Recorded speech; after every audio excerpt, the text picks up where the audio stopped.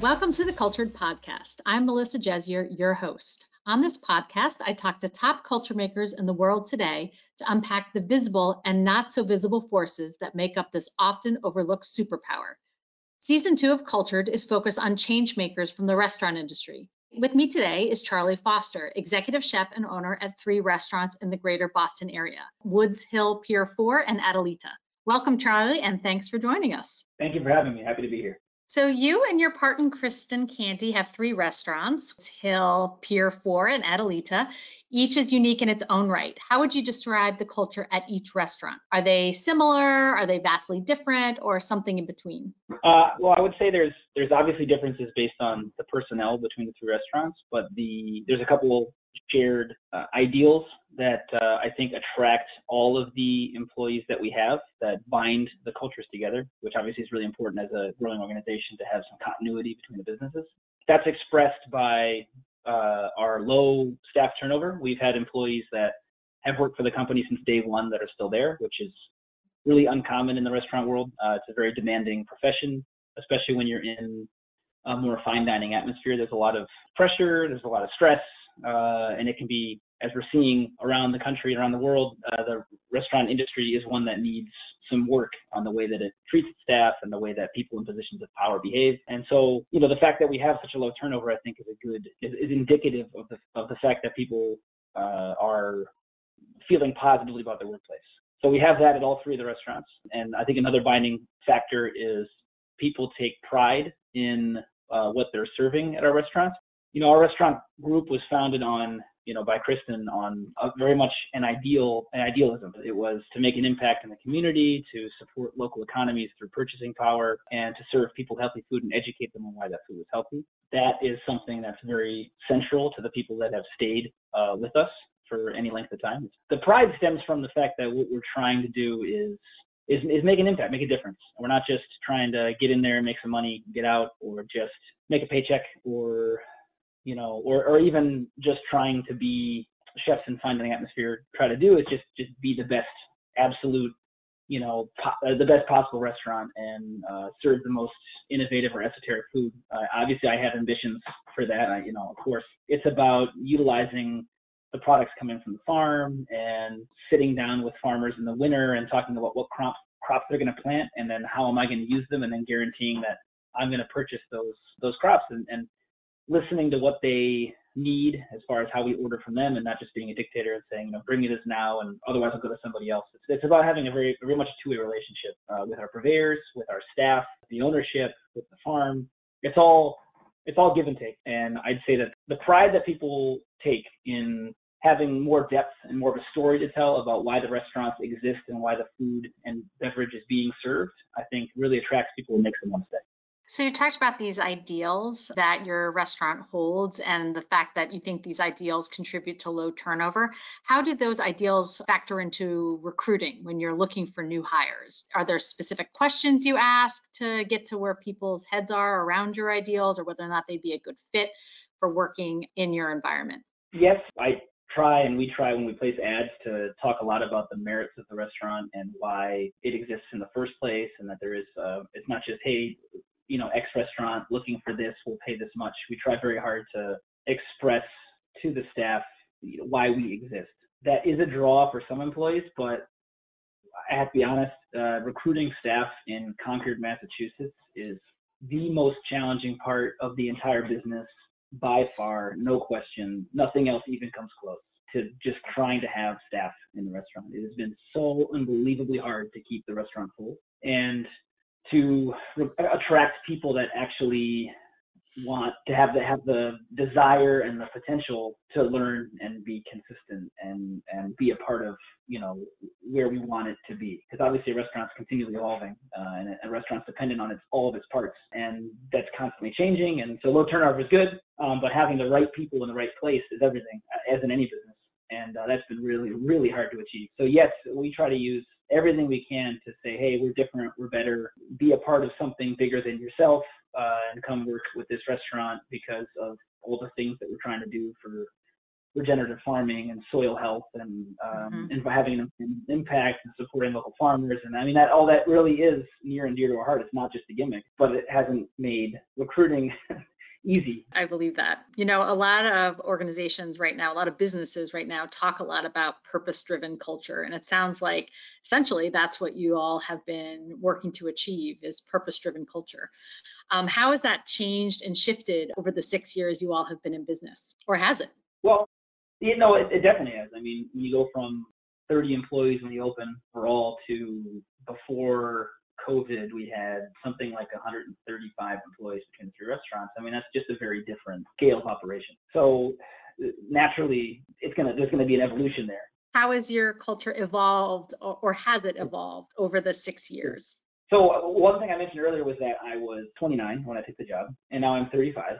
So young, but a lot has changed in those 6 years. And so I'd say opening the initial restaurant and only having, we were open for 6 days a week. I was there for every minute of every day, first person in, last person out. I saw everything that took place in that restaurant. I touched every plate of food. I did a lot of the prep myself. And that was indicative of a different level of accountability for the other people, like my ability to share and hold people accountable and, demand certain performance from people was very different then, because all I was concerned about in the beginning was, how do I use these farm products and how do I serve the absolute most badass food I can and make a name, right? I mean, that's what I was trying to do. I wanted to be a part of this organization because it had a purpose to it, and I wanted to show that I could do it and do it in the highest possible level.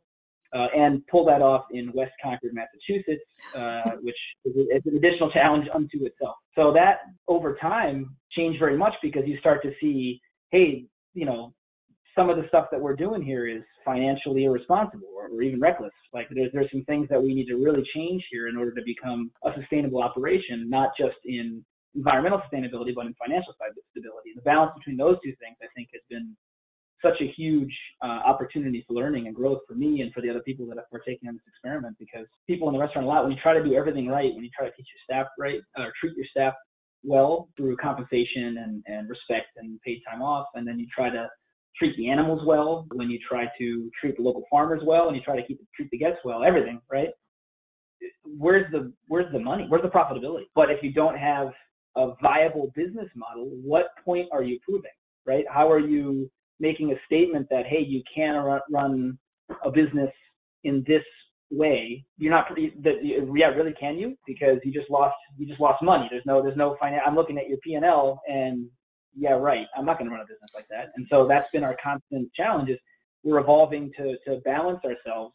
And it's a very, very difficult, so I'd say the evolution has been from trying to identify the balance between idealism and reality, and put ourselves in a position where we can actually sustain ourselves, play the long game. How much do you bring your staff into that balance that needs to be struck? In other words, are you constantly educating your staff on what it's like to run a business and how you have to balance that with the employee experience and culture? Or so I'm curious how much you bring your employees into that problem-solving mode or to that discussion.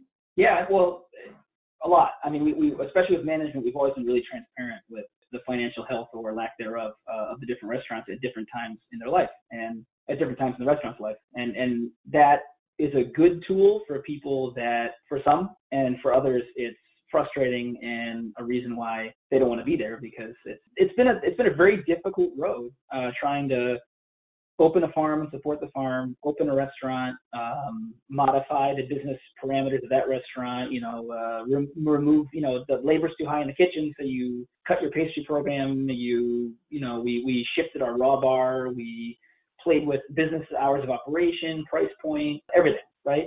How we were breaking down animals, which way they were being fabricated by the slaughterhouse and then coming to us. I mean, there's so many different variables, especially when you're responsible for essentially inventorying and wholesaling your own farm-raised products back to yourself. Well, let's talk about the farm here for a second. How much does the staff at the farm interact with the staff at the restaurant, and are there cross-pollination of ideas? So every year, except for this year, because of coronavirus, we would have a massive staff outing to the farm where we go up and visit the farm for 3 days and kind of just party because there's so much stress in a restaurant environment. Being able to take a couple of days off and just hang out with the team and not be responsible for that being on stage for that service, all the stress and the hard work that goes into that. And that was a great opportunity for team building, but for the restaurant and for the restaurants when it was Woodsill and Adelita both going. We opened Adelita. We haven't had the chance to do it with Pier 4 because it opened up in November, and then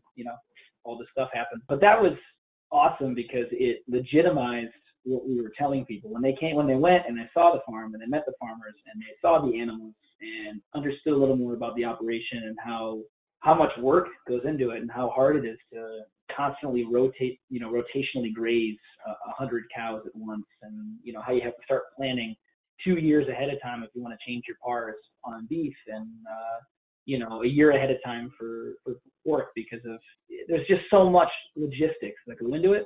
And I think it helped people understand why what we're doing is special and unique, and why we're fighting as hard as we are. And if we're being demanding, if we're holding people accountable maybe more than they would be at other jobs, there's a reason for it. I could definitely see that. Probably help bring the vision to life. On your 3-day retreat, is it all fun, or is there any business component too? Yeah, it's mostly just fun. Oh, that's good. Well, I'm sure that helps with culture building as well. Restaurants historically have been known as difficult environment for employees. We talked about that a little bit a while ago. High stress, long hours, physically demanding, burnout. Tell us about your vision for the employees' work environment. I'd say that that's a lesson that I'm still learning, and one that I've progressed a lot on through being a part of the growth of the restaurant from 1 restaurant to 3. In the beginning, I definitely put everything on my own shoulders. I wanted to touch, like I said, every plate of food. I wanted to do all the prep myself.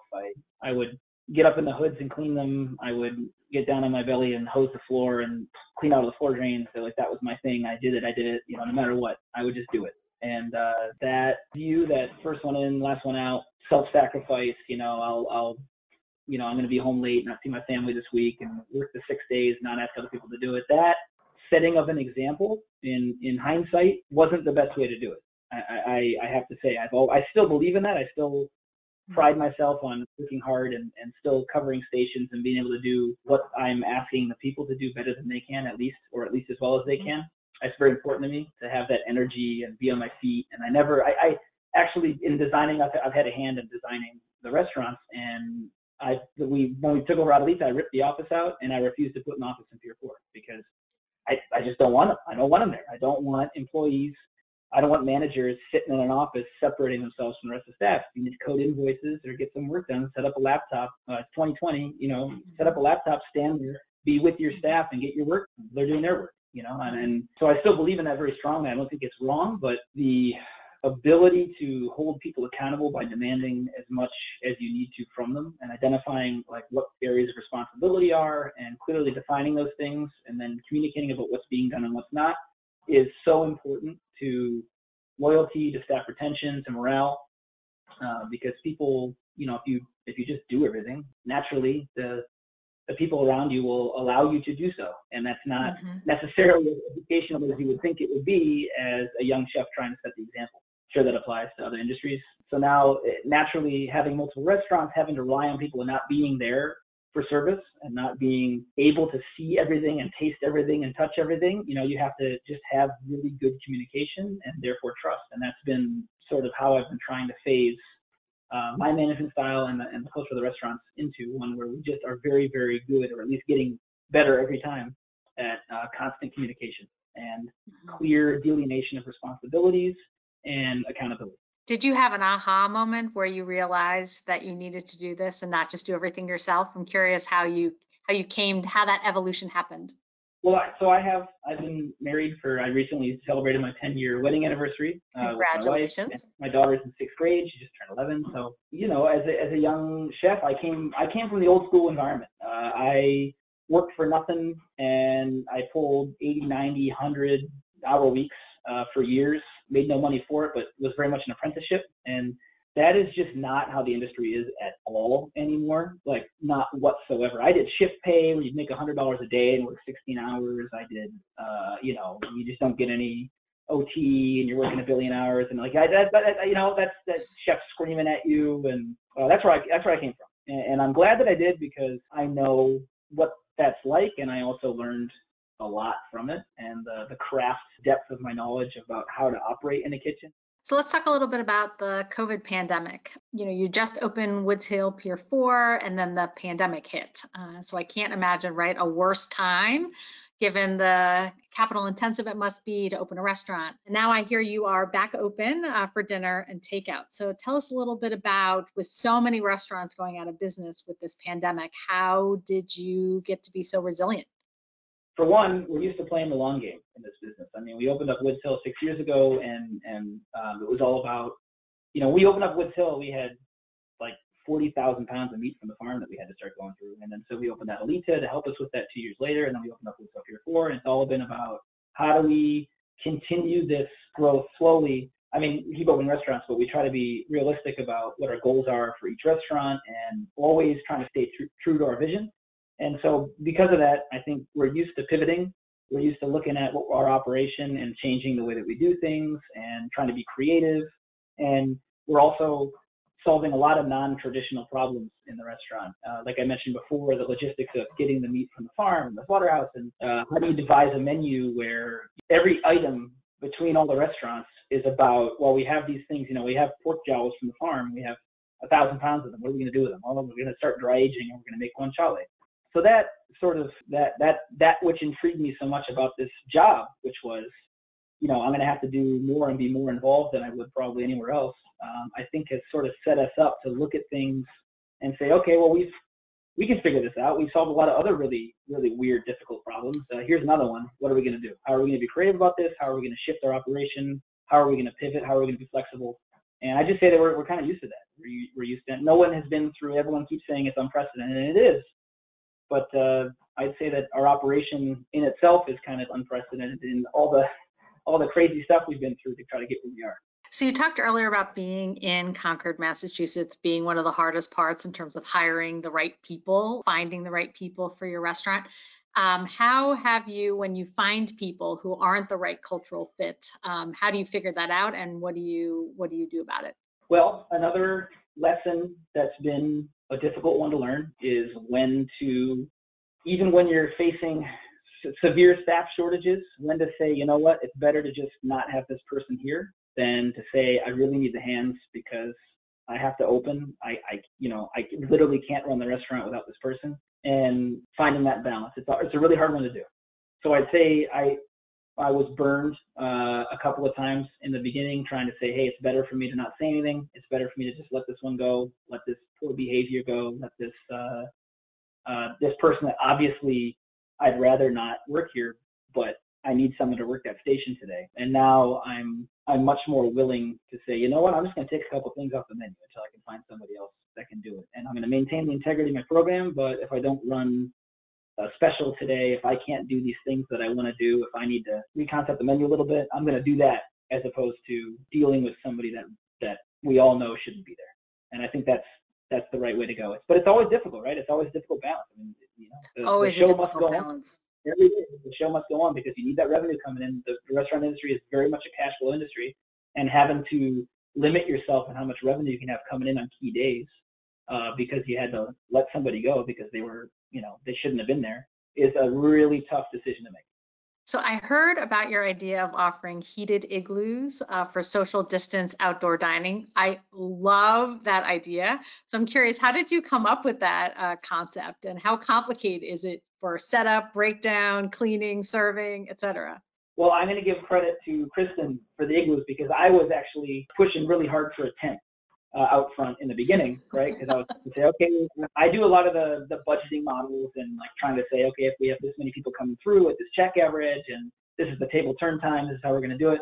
So I was investigating into this huge tent, talking to the landlord, trying to say, hey, what are you okay with, working that out. And then as you're probably aware, the tent business is doing really well for itself right now. And we were a little late to the game in getting that done. Yeah. I mean, supply and demand is capitalism, the magic of it at work. And when I got the quote for what it was going to cost to actually put that tent out there, I mean, there was absolutely no way I was going to justify the cost of that. It was astronomical with heat and everything we would need to add the number of services that we would need to make. It was ridiculous. And Kristen had this idea of, we should do these individual little dining pods. And I said, oh, it's not going to add enough covers. It's not going to, like, the math isn't going to work. And then I saw the cost of a tent, and I said, all right, let's do Igloo. Well, I hope to someday be able to partake in your igloo dining. My sister lives in Lexington, so I'm hoping at some point when this pandemic hopefully slows down a little bit, I'll be able to make a trip up to visit and come see you guys as well. So it sounds fantastic. So just two final questions that we ask all our guests. What is the one word that comes to mind when you think of culture? Consistency, I would say, would be the first thing that I would think of. Consistency in delivery, in execution, in communication. Without clear, consistent leadership and without lines of communication that are also consistent, you can't have a culture, because different people think it's different things. You know, with your low turnover that you said, in terms of having so many employees be with you for 6 years, I'm guessing they might agree with that. Last question. If you could have a superpower, what would it be? Okay, I got a really esoteric one for you. If I could have a superpower, it would be the ability to identify alien life at any distance. And I'm going to explain why. Okay, I can't wait to hear more. I was trying to think, what's the one thing that would make the biggest difference in the way that humanity is currently acting, in that it's compartmentalized and we're all with our horse blinders on, looking through our little, trapped in our little bubbles, looking through our pinholes without any concept of perspective or unity or, like, I mean, it's pretty bad. And I do, part of the reason I'm part of this project is I'm very firmly in the camp that we are on a path of destruction here as a species. And we're at a really pivotal moment in our human experience to turn things around and try to fix what we have done and are doing very, very poorly. And I think a lot of it has to do with the fact that we are looking in and not looking out. And I think if, maybe I just watched too much Star Trek as a kid, but I watched too much Star Trek as a kid. But the fact that, if we were able to identify the fact that there was life out there, I think it would fundamentally change our focus away from really stupid, petty problems that we have that are historically based on, intercultural conflicts and stuff that just doesn't matter, and make us actually focus on the fact that we need to expand outwards and, take care of our planet and survive. And that perspective, that shift, I think would make a huge impact on humanity and on the planet. Charlie, thank you so much for joining. I think it sounds like you very much are doing your part to make an impact in terms of having a better Earth. So thank you for that. And I can't wait to get to opportunity to try your delicious food at some point. It was a pleasure being here, and I hope to see you soon. Thanks for listening to our Cultured podcast. If you like the show and want to learn more, check out our Cultured website, culturedcast.com, and please follow us on iTunes. If you'd like to know more about our research, visit eaglehillconsulting.com/culture.